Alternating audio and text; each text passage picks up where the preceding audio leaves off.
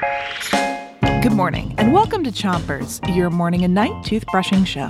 Start brushing on one side of the top of your mouth and make little circles around each tooth. 3, 2, 1, brush.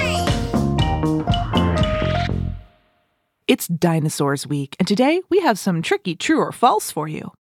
I'll tell you a fact about dinosaurs, and you have to guess if it's true or false. Here's your first one. Dinosaur fossils are only bones. So is that true or false? Are dinosaur fossils only bones? Thumbs up if it's true, thumbs down if it's false. The answer is false. Switch your brushing to the other side of the top of your mouth. And don't forget the molars in the way back. A fossil is a sign of life that gets stuck in the earth and buried over time. But it doesn't have to be a bone.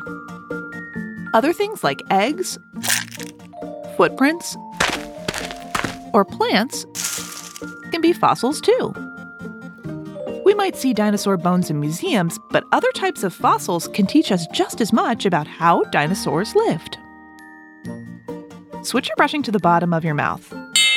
And brush your front teeth too. Ready for your next true or false? Scientists know how fast some dinosaurs could run. So is that true or false? Do scientists know how fast some dinosaurs could run? Thumbs up if it's true, thumbs down if it's false.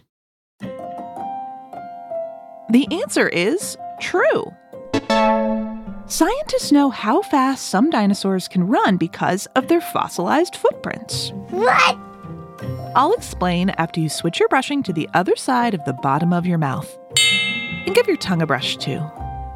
Sometimes dinosaurs ran through the mud. And that mud would dry and turn to rock, leaving their footprints behind as fossils.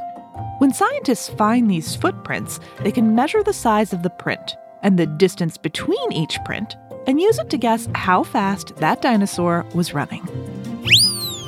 This is just another way paleontologists use all types of fossils to learn more about how dinosaurs live.